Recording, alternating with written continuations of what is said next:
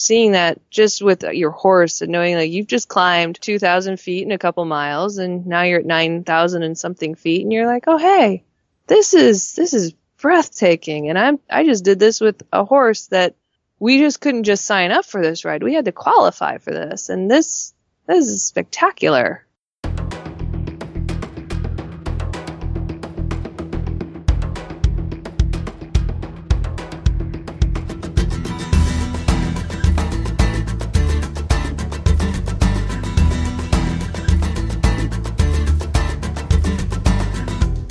This is the Adventure Sports Podcast, brought to you by 180 TAC. Get out there and have some fun. Episode 189, riding the 100-mile Tevis Cup with Laura Wereb.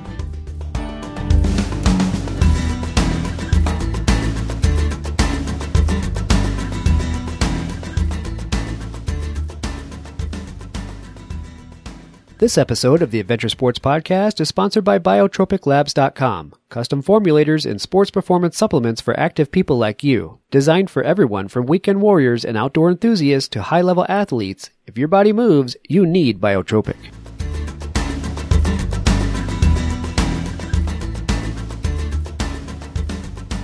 Hi, welcome back to another episode of the Adventure Sports Podcast. This is Travis. Since 1955, horseback riders have been taking part in an event called the Tevis Cup. This 24-hour endurance race starts in Lake Tahoe, California, and ends in Auburn, 100 miles to the west. Breast cancer survivor Laura Wereb recently took on this grueling challenge in the race's 61st year with her trusty steed, Merlin. Laura, welcome to the show. Hello. Welcome. We have to tell everybody that you are connected to our good buddy Brian Snyder. He's the teacher and writer that comes on and talks about his crazy adventures through the mountains, right? Yep, I am. He is my sweetie pie and I guess better half, or I guess he's the up of the relationship and I'm more of the forward, I guess, with our different adventures. Yeah, that's funny. Well, so how do you guys know each other? Where did you guys get met before we get started on your adventures? We met through an art collective in Santa Barbara called Fishbone, and I had been a performer and fire dancer with them first. I was actually in the program first, and then I actually got a job with a group named Bamboo DNA, and I went and worked in Portugal for 3 months building art sculptures out of bamboo. And when I came back, Brian was there and he was in a play and the both of us ended up in a Christmas play and that's how we met. That's awesome. That sounds exactly like somebody Brian would meet up with and take to. All right, so let's talk equestrian. We've never had a horseback rider on the show. And when I found out about this Tevis Cup that you did, I thought I was pretty intrigued because I am not a horseback rider. I've gone, I think technically twice in my life. Once I was just a little kid. They put me on the back and, pulled the rope around for a little while. But last summer, I took my daughter up for the first time. She absolutely loves horses, and I took her riding. And it was my first real experience being on the back of a horse. And I had no idea that horses were so responsive to your input as the rider. So how did you get started in horses? I know that you didn't start out as a little girl yourself, right? No, I was actually like anti-horse when I was a little girl. I had all the friends that loved horses when we were little, and I actually tried liking horses for the benefit of them, where I would go to the barn and help brush out horses, but every time I got around them, they would either try to bite me, kick me, squish me, or step on me. And so I developed a very, I love them from on the other side of the fence. They were pretty, and I loved Mustangs and Black Beauty, but I was great not ever needing to touch one. So you would think that I would never get into horses, but 4 years ago, I met a horse named Merlin, his name was Lighthouse when we met him, and the girl who had bought him renamed him Merlin because she had high hopes that he would get younger like the Merlin in a story she just read. And he did. And the two of us just kind of started by I would walk with him or I'd give him an apple and a carrot. And then after about 2 months of that, and she realized that he was a little bit too much for her to take care of when she told me that she was going to give him back to the lady that she bought him from, I was like, no. I will keep that horse, and he will be my friend. And then I think all my friends back east flipped a few times and going, wait, what? Like Laura, the one that doesn't like horses, all of a sudden she's a horse owner? What's up with that? Not even just a horse owner, but then a horse owner, then long distance horse owner would do endurance miles and started doing crazy 25-mile rides and then 50-mile rides, and then would in a weekend do 125-mile rides, or, try to get 200 miles in a weekend. So yeah, to Tevis to 100 miles in one day. Man, you guys have gone far together. So had your previous experience, like you said, it wasn't so great. So you had never really ridden them? I mean, you didn't take to them because they're trying to squish you and stomp you, but. No, my friend put me on the back of him, and we didn't have a saddle for him. So I actually rode him bareback, and her horse was in front of him, and I was actually petrified to all get up that he was going to run off with me. I was going to slide off. He was going to try to kick me or bite me or something. Like, he was going to get mad that I took the audacity to sit upon him. And, but yeah, I fell hard for this horse, which is crazy. But today, I mean, honestly, he saved my life. Like, I would never, I don't know. He's the coolest thing that's ever happened. Yeah, that's cool. So you say he saved your life. So why would you say that? Well, so one of the reasons why Merlin and I kind of ended up together was at the time that my friend Sarah got him, I was recovering from chemo because I had been diagnosed earlier that year with stage 4 breast cancer.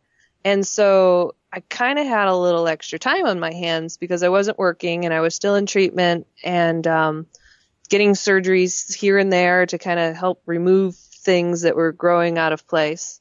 And just that partnership and that connection with him just gave me something to kind of live for. And then when he started responding and really took to me and just made me feel like a human, and I made him feel probably confident and more like a horse. I think if I didn't have that energy in my life, I don't think I would have. I don't know. I don't know if I would be here today. I don't know if my brain would have started fighting better or if my body wanted to fight. Who knows? But I will say that I do believe that because Merlin entered into my life at the time of diagnosis, that I'm still here. Yeah, that's cool. It sounds like you guys came together at the right time. Now, I understand, isn't he a rescue horse at the same time? He is. So he's a rescue. He was rescued by the woman that my friend bought him from.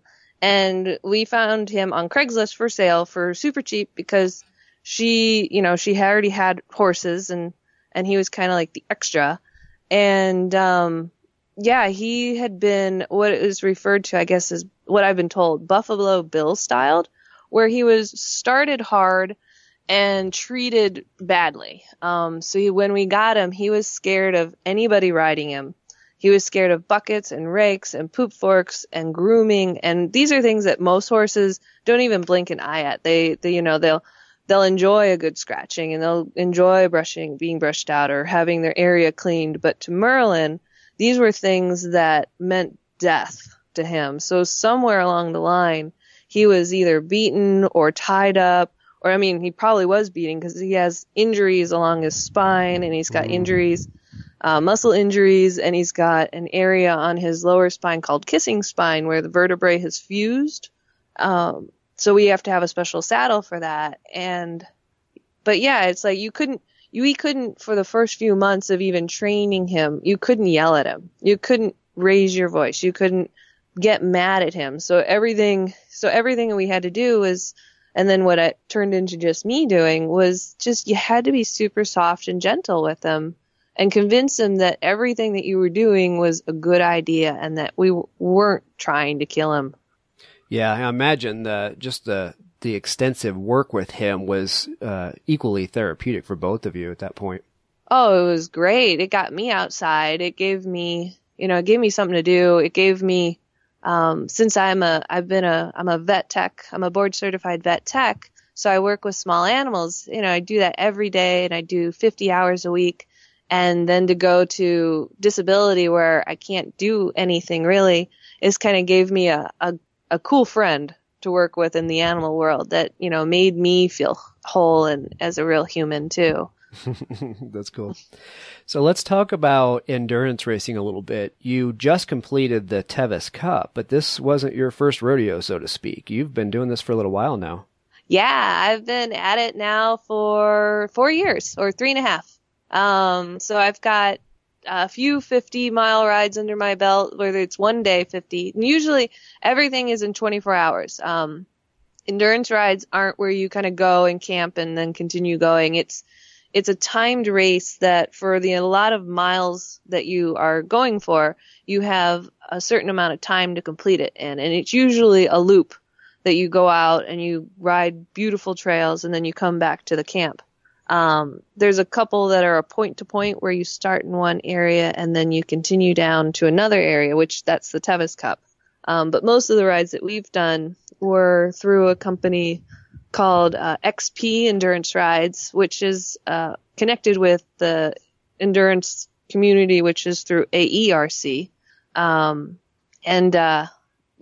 all these were loops. So we would do, in our first year, we started with limited distance endurance miles, which are more just to kind of get your feet wet and to see if you actually like it, which is still 25 miles, and you have 6 hours to complete that. And then we moved into 30-mile rides, which then you have 7.5 hours to complete. And then after a year of that, then we started doing multi-days where you would go for a Friday, Saturday, or a Saturday, Sunday, or a Friday, Saturday, Sunday, or a Thursday, Friday, Saturday, Sunday, Monday. And you would do consecutive days of mileage. And then last year we started throwing in some 50s here and there. And then we just started doing 50s on the regular, and then we started doing multi-day 50s, which you would think you'd feel tired, but I guess, it's kind of like learning how to run marathons or whitewater kayaking or mountain biking or anything. Your body gets used to it. Yeah, a matter of pacing yourself, I guess. Yeah, and it's a complete, just a rush being out there in so much nature where half of these trails, most endurance riders have CalStar insurance, which is the helicopter insurance, because you're in areas that most people, you can't get to sometimes by truck.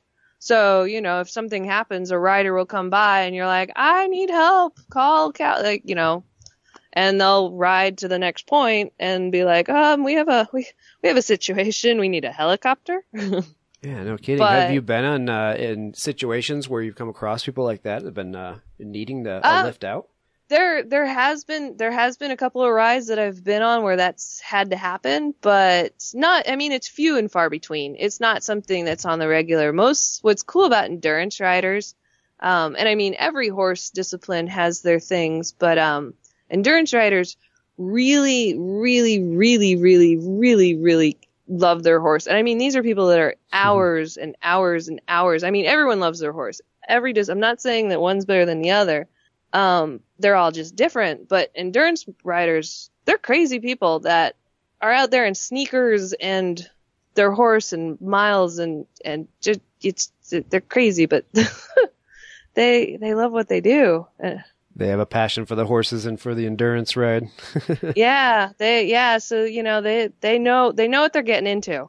So, a lot of people that go out there are really prepared for anything to happen. Yeah, I'm sure. So what are some of the cooler things that you've been a part of or witnessed in some of these races? This was your 29th race, is that right? Yeah, I know. So I looked that up recently.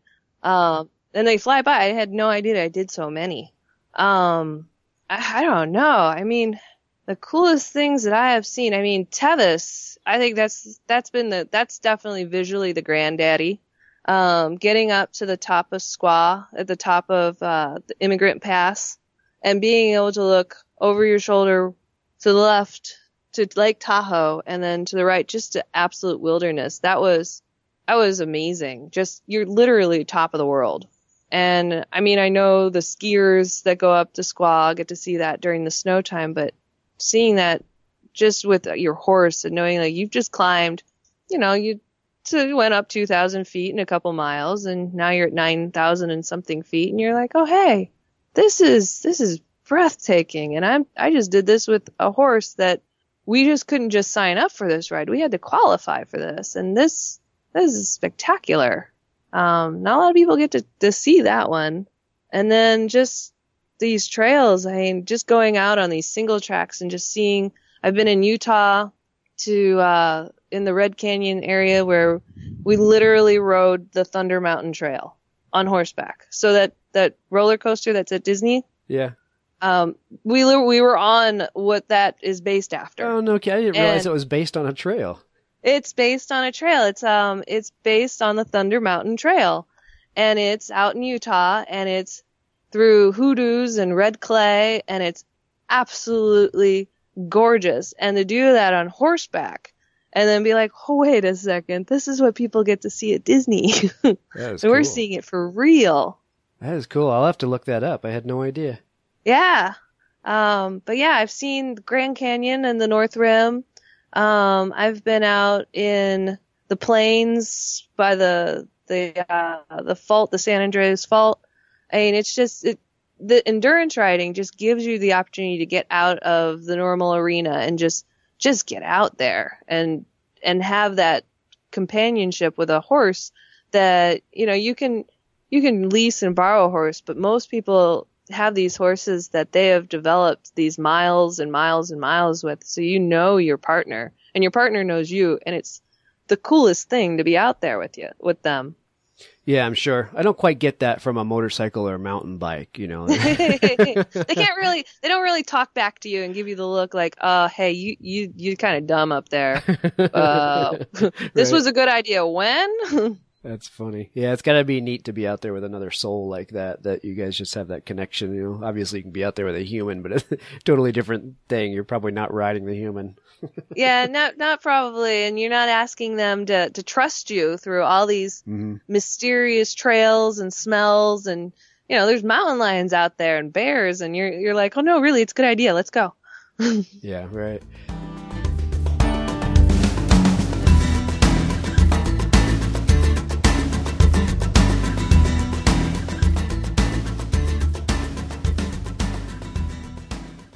Biotropic is a biological sports performance booster supplement created by Craig Dinkel, an Olympic trials athlete, to help him train at higher levels more efficiently in order to gain a competitive edge.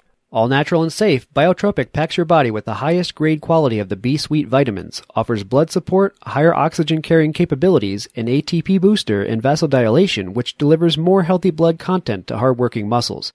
Craig has the credentials to back it up. He twice qualified for the Olympic trials, set 4 NCAA records, and earned 23 All-Americans. Today he uses Biotropics to help him train in the gym, scramble up mountains, and to prepare for a 6-month thru hike of the Continental Divide Trail. Athletes and exercise enthusiasts, check out Biotropic at biotropiclabs.com, where our listeners can get a deep discount by using the code ADVENTURE. Have you heard of the SiOI Iris 4G action camera? It's Adventure Sports' first always connected camera using mobile 4G LTE networks. Push a single button and you kick off a live stream to your friends, family, and fans so they can join you on your crazy adventures. See for yourself how it works. Visit live.sioi.com and sign up for free. Follow some of their professional mountain bikers, skimboarders, motocross riders, and of course adventurers, and join in on the fun as it happens. That's live.sioi.com.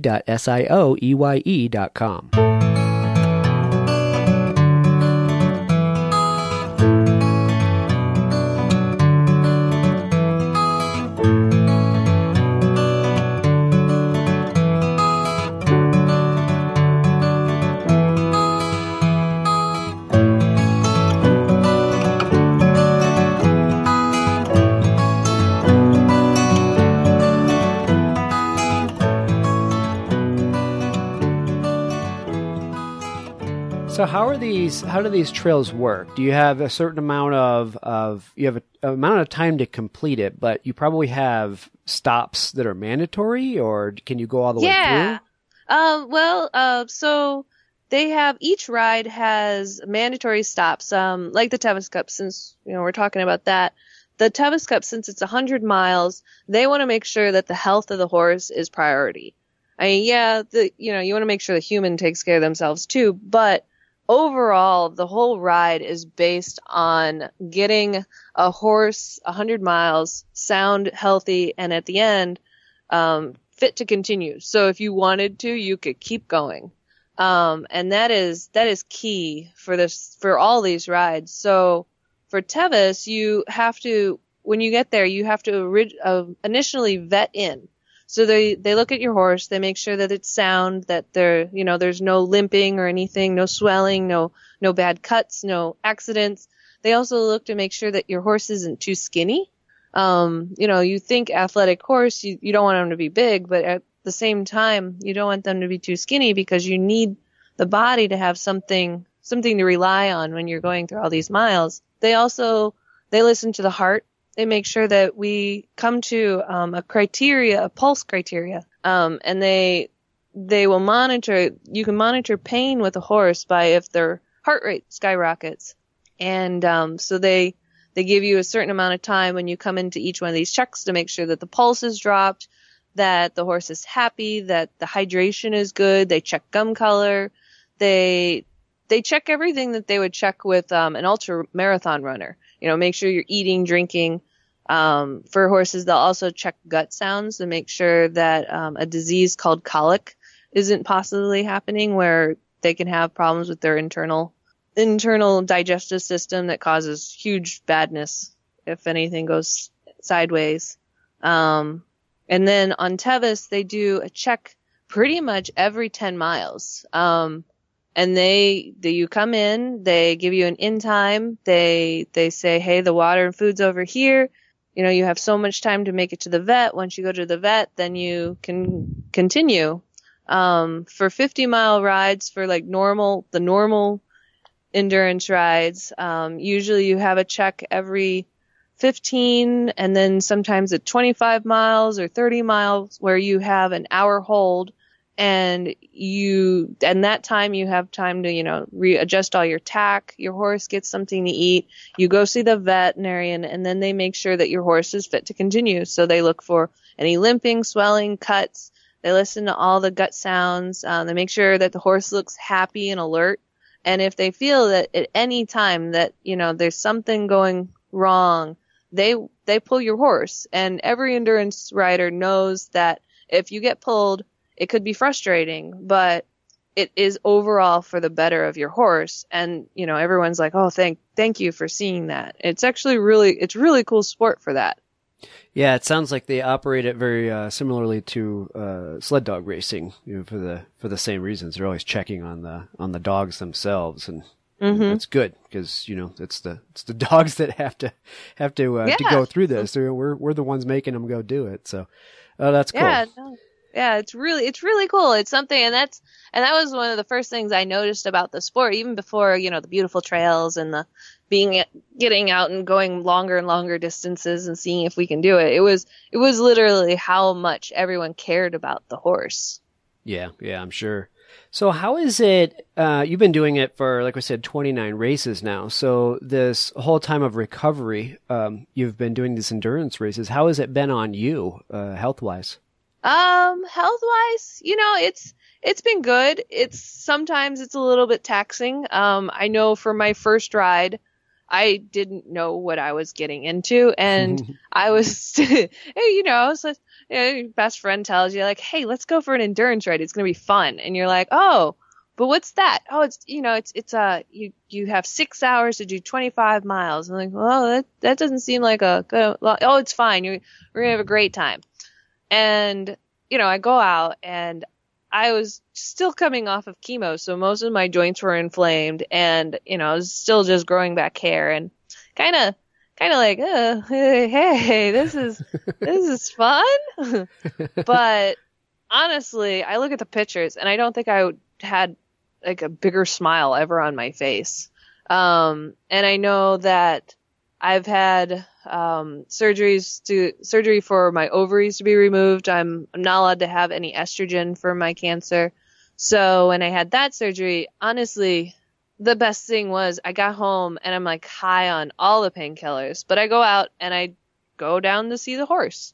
And I literally just set up a chair and I'm just sitting there with my horse and he's munching on grass. And I think my health from this has just been like, yeah, you have your up and downs, but I don't focus on it. I don't pay attention to being sick or not feeling good, or a lot of my medications kind of make my head spin, and I have mood swings sometimes that are just gnarly. And, when I can't talk to real humans, I'll go out and I'll ride the horse, and it brings me back to sanity, more or less. And like Brian, when we have hard times from all the treatments and whatnot, he'll be like, have you ridden the horse? Have you been on your horse in the last couple of days? Go get on your horse. I think you haven't. Go ride your horse right now. That's funny. Like you have to go do 10 miles. If you don't do 10 miles, it's kind of like that, where now my friends know that, if I'm not right, they'll be like, have you been on your horse? And how's your health? Oh, the health is a little dodgy. I think you need to go ride your horse again. Just get your butt in that saddle and go outside. Yeah, I can completely relate. Or at least it makes sense to me. It's the same thing. I ride motorcycles. If I have a stressful day, just 30 minutes or an hour on a motorcycle takes all that stress away. But you have this connection to this other being, this other soul that's got to make it so much deeper than what I experience. Just to get out there and connect. And obviously, Merlin probably loves you to swing by and take him out for an hour too. So you guys are both sharing that at the same time. It's got to be way more therapeutic than what I'm used to. It definitely, you have to earn it with a horse. Like they're not a motorcycle where it's like, oh, I love you because I'm not real, but I love you, I'm an object. With a horse, you got to earn it. Like he knows if I'm trying to cut corners. And he'll let me know real quick. He'll let me know that I didn't brush him out, or if I, was skimping on our normal routines. And he keeps you honest. And I love that honestness. And, I don't even know if that's a word, but it works.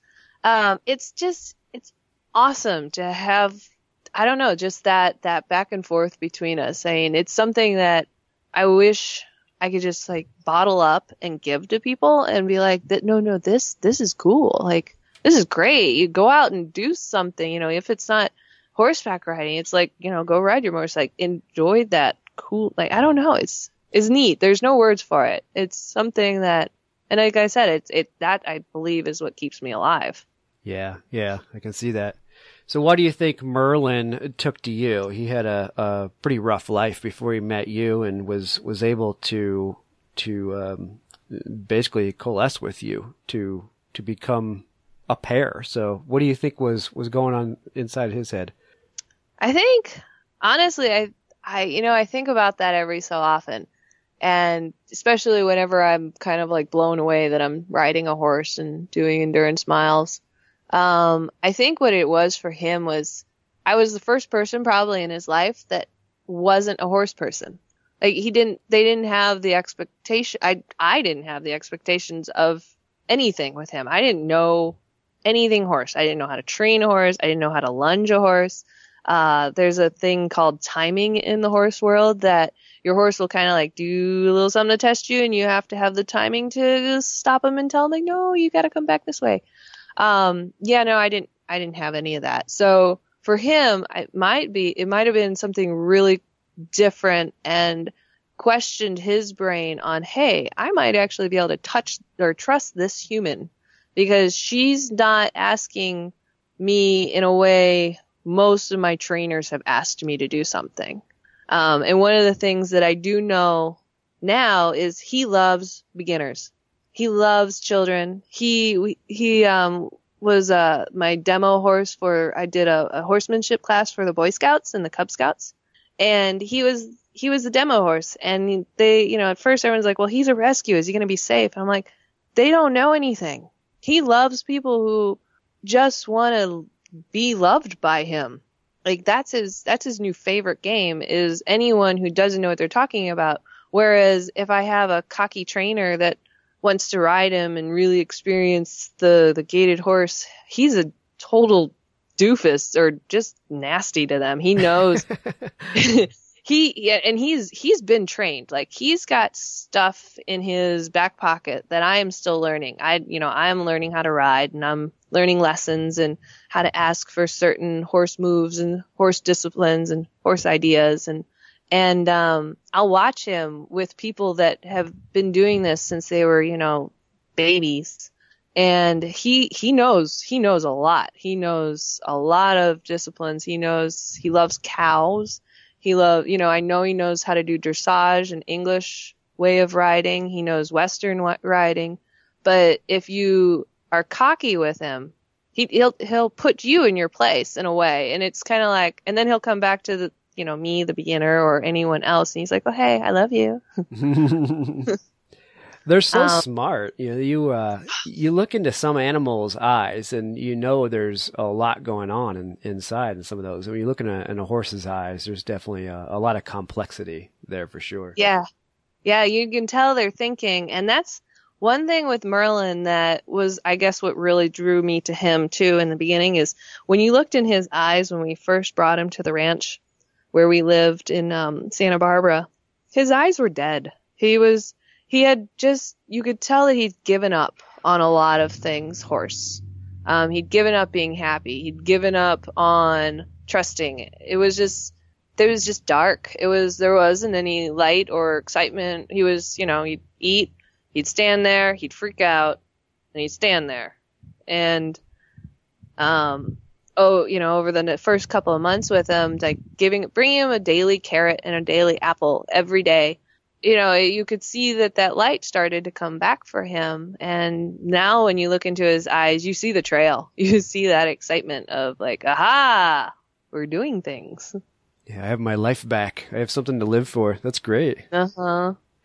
Well, I want to talk a little bit more about kind of the logistics of the endurance racing. But before we do that, I wanted to give you some time. I know you had some help from the community and some sponsors to do some of these races in the Tevis Cup. So who is it you would like to thank for helping and contributing to your and Merlin's races? Oh my gosh. So first off, I would love to thank for Tevis, Pegasus Estate and Winery. They are our main sponsors. It's actually the property where we live right now. We live in Santa Ynez, California, and we live on their property where, I'm learning how to train and do nutrition for more than just one horse now. And, they really loved our story and they work with rescues. And so, Peg Crowley was my main woman, and she got behind us and helped pay for our entry and get us our belt buckle and helped me with the nutrition for Merlin. And her other company, Pro Rich Nutrition, also huge sponsor for us. And then in our local community, the Fishbone community where Brian and I met, and just friends and more friends and friends of friends and the endurance community. When I first got Merlin, when I first got sick, my art community did a fundraiser for me to be able to pay for medical bills, to be able to do a little traveling and just kind of like be a human while sick. And then after that, when I got Merlin, I reached back out to the community to help get an orthopedic saddle for him so we would be able to do our riding, because he's got a lot of different injuries, old injuries, nothing new, but just things that, you need special equipment for. Runners need special running shoes, bikers need special bikes for their thing, and we needed a specialized saddle for his spine. And because our community was like, oh yeah, like everybody just so much support, and it was crazy to just feel so much love and so many people out there. And then with Pegasus, all the love just to to have us do our dream. I don't know if we would have been able to do Tevis without the help, and I get all teary all the time when someone's like, oh my God, this actually happened. Yeah, that's cool. Yeah. What an opportunity that they've given you, and for Merlin to be able to live, with you on the same property has got to be extremely beneficial to him as well. Oh, it's so awesome. I look out because I live on the RV on the property, which is, you think RV tiny? No, this is nice. I love it. It's cute. It's compact. I can have all my pets. And then I walk out the door and Merlin's right there. And he can nicker to me. And he's trained, like I have him trained now where he stays with me so he can kind of like have some extra snacks and some wandering. He helps me do the night checks. I go around and I make sure all the horses at night are doing okay and get their evening snacks and treats and things. And he can come with, like, he works with me. He'll literally help me out with all the work, and it's such a cool opportunity. That is cool. Were you also telling me about an organization called First Descents that you've been working with a little bit too? Tell me about that. Yeah, so First Descents is a kickin' nonprofit that is based out of Denver, Colorado, and it is a group that helps people, kids with cancer, get out and live, get out and do something amazing, and not have to think about their disease. And as someone with cancer, you don't got a lot of money, because you're constantly, either going on disability or you're paying for huge medical bills and you're always in debt. Right. And, you can only ask family so much.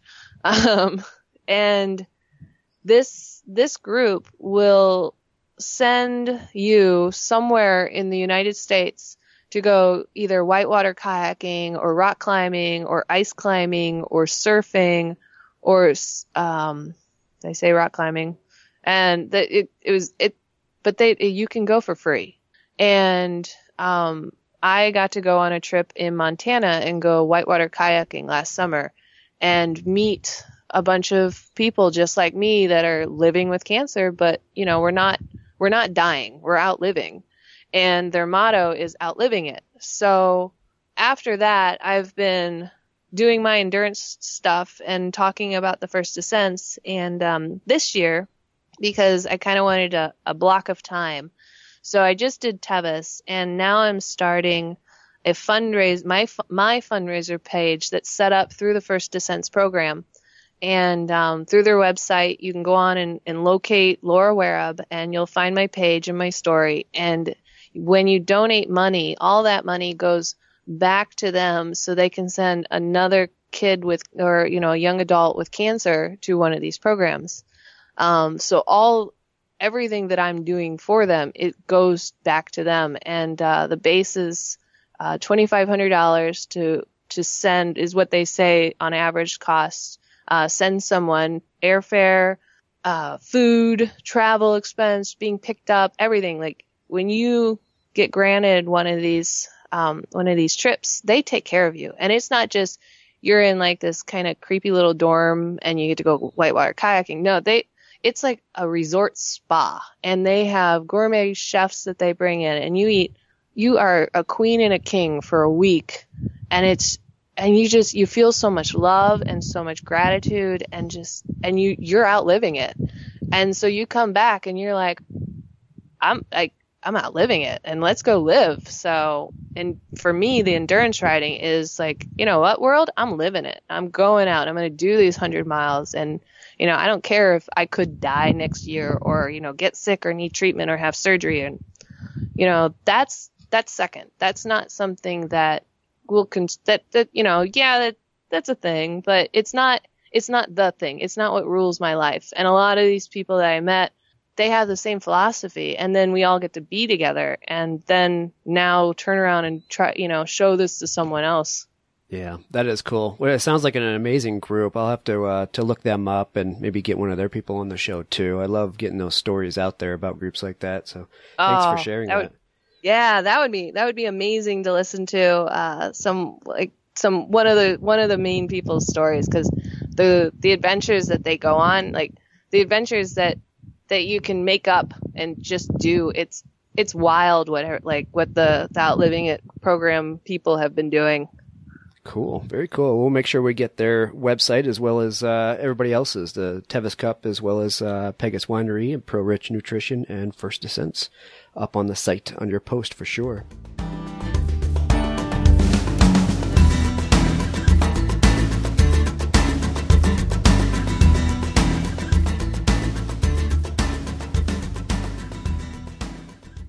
Bent Gate Mountaineering, located in Golden, Colorado, has been outfitting backcountry travelers for more than 20 years. The snow is melting and the crags are drying out. Time to break out the hiking boots, rock climbing shoes, and tents. Gear materials and designs are more evolved than ever. From the latest ultralight gear to the tried-and-true classics, Bent Gate has the premier brands for climbing, hiking, and camping essentials, including Arc'teryx, Hilleberg, Nemo, Western Mountaineering, and many more. Need advice on destinations, getting started, or on fine-tuning your quiver of gear? The Bent Gate staff are all passionate adventurers who can give you the data and advice you need. Bent Gate is also hosting numerous events and speakers this summer, so please check out their events page at bentgate.com for more information, as well as to see their full product selection. The 180 Flame is the ideal alternative to bulky and fragile gas-burning camp stoves. The 180 Flame utilizes fewer parts with minimal weight and maximized reliability. The locking tab and slot design means there are no hinges, welds, or rivets to fail you in the field. Cook your food and boil water quickly using only small amounts of natural fuels including twigs, grass, pine cones, and leaves. Weighing just 6.4 ounces, the 180 Flame is the ideal alternative to a backpacking stove. You can find your new flame at 180tac.com or a retailer near you. 180 Flame. Think big, pack small.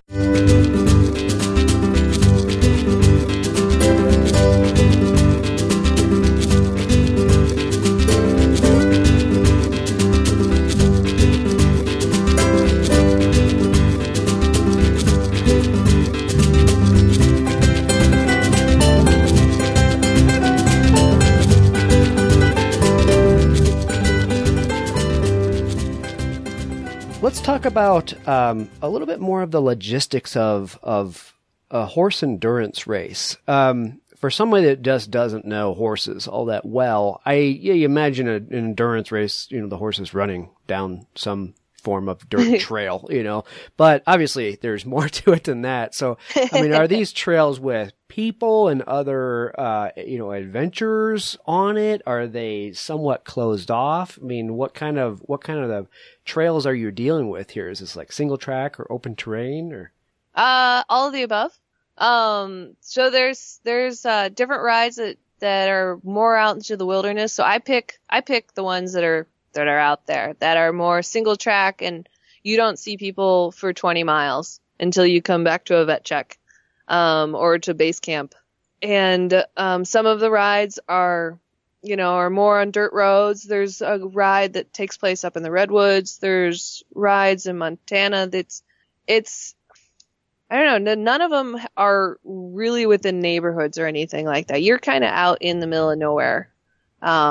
Some are technical footing, some are easy trails, some are harder trails. Some of them will require that the horses have hoof protection because there's so many rocks or unknowns out there. Some, you don't need as much protection. You don't need the skill, the horse to have the skill level to kind of get through the terrain that's a little bit more tricky.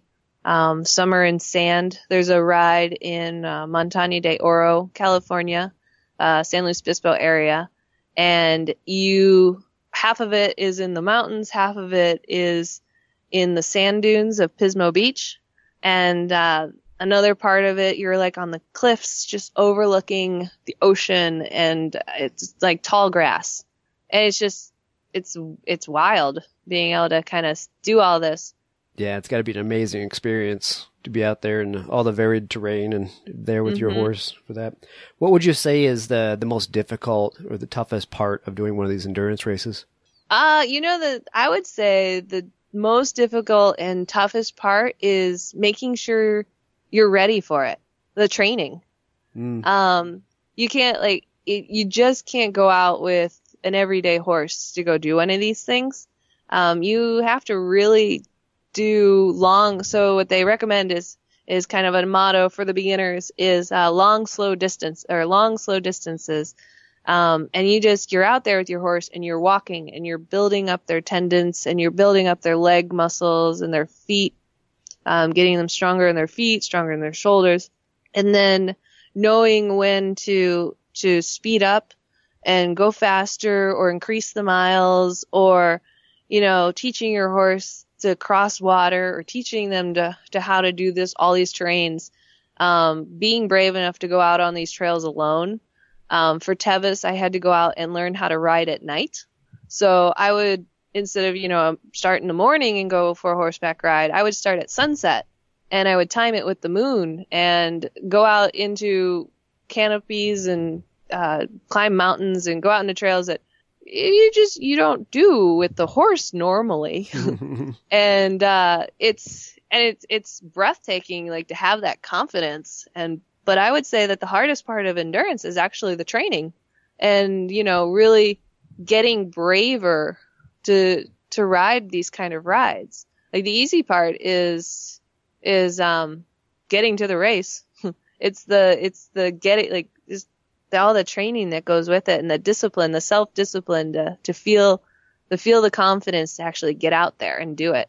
Yeah, I can see that. But I mean, the way you describe it, it just sounds like an amazing experience to get out there with Merlin and ride at night, under the canopy of trees and moonlight. I mean, come on, it doesn't get any better than that. Yeah, no, I'm not gonna complain. I mean, if I highly recommend it. Like, horses can see at night. If you're if anyone out there is listening and they're a horseback rider and you have areas where you could ride to a full moon, and you're afraid your horse can't see very well at night, it's totally untrue. They see better than you do. And honestly, all the riding at night that I've done with Merlin, I swear he trips less. He has more confidence. It's so, I don't know. You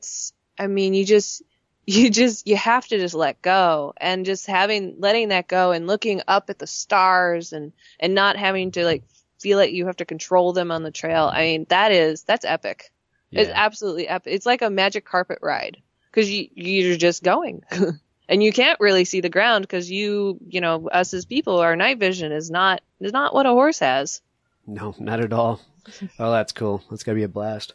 Well, I want to leave off with some words of encouragement or inspiration for those that might have medical issues and out there thinking that maybe they can't be out doing this kind of thing. But before we do that, I want to give you credit for finishing the Tevis Cup, because 52%, or that's the completion rate. That you guys had something like 165 racers in this thing, and only half of them finished. So how did you do? Yeah, we placed at 72nd.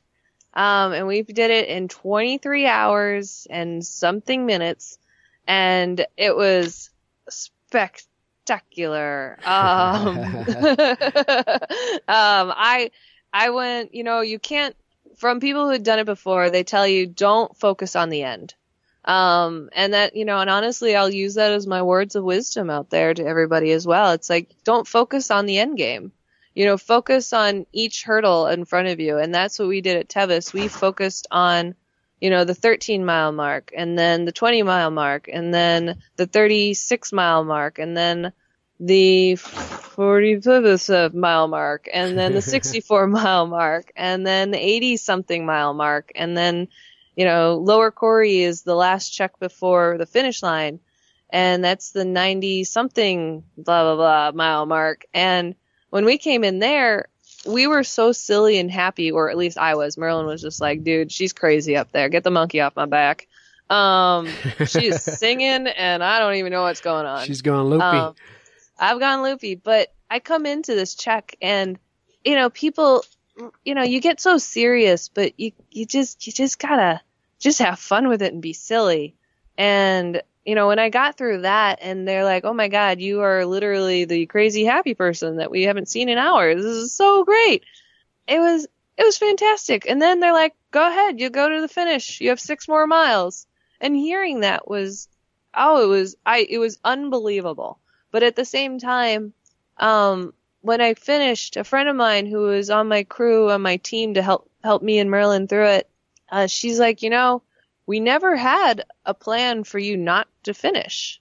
Like, we never had the just in case plan. Like, it was always something. And she's like, we were also just one stop at a time. And it was just epic. Oh, that's cool. Well, it says something about you and Merlin that's how they saw it. It was like, well, this is probably not even an option we need to consider because these two are going to get through this. And this is a pretty serious endurance race. I mean, this is no easy thing that you guys did.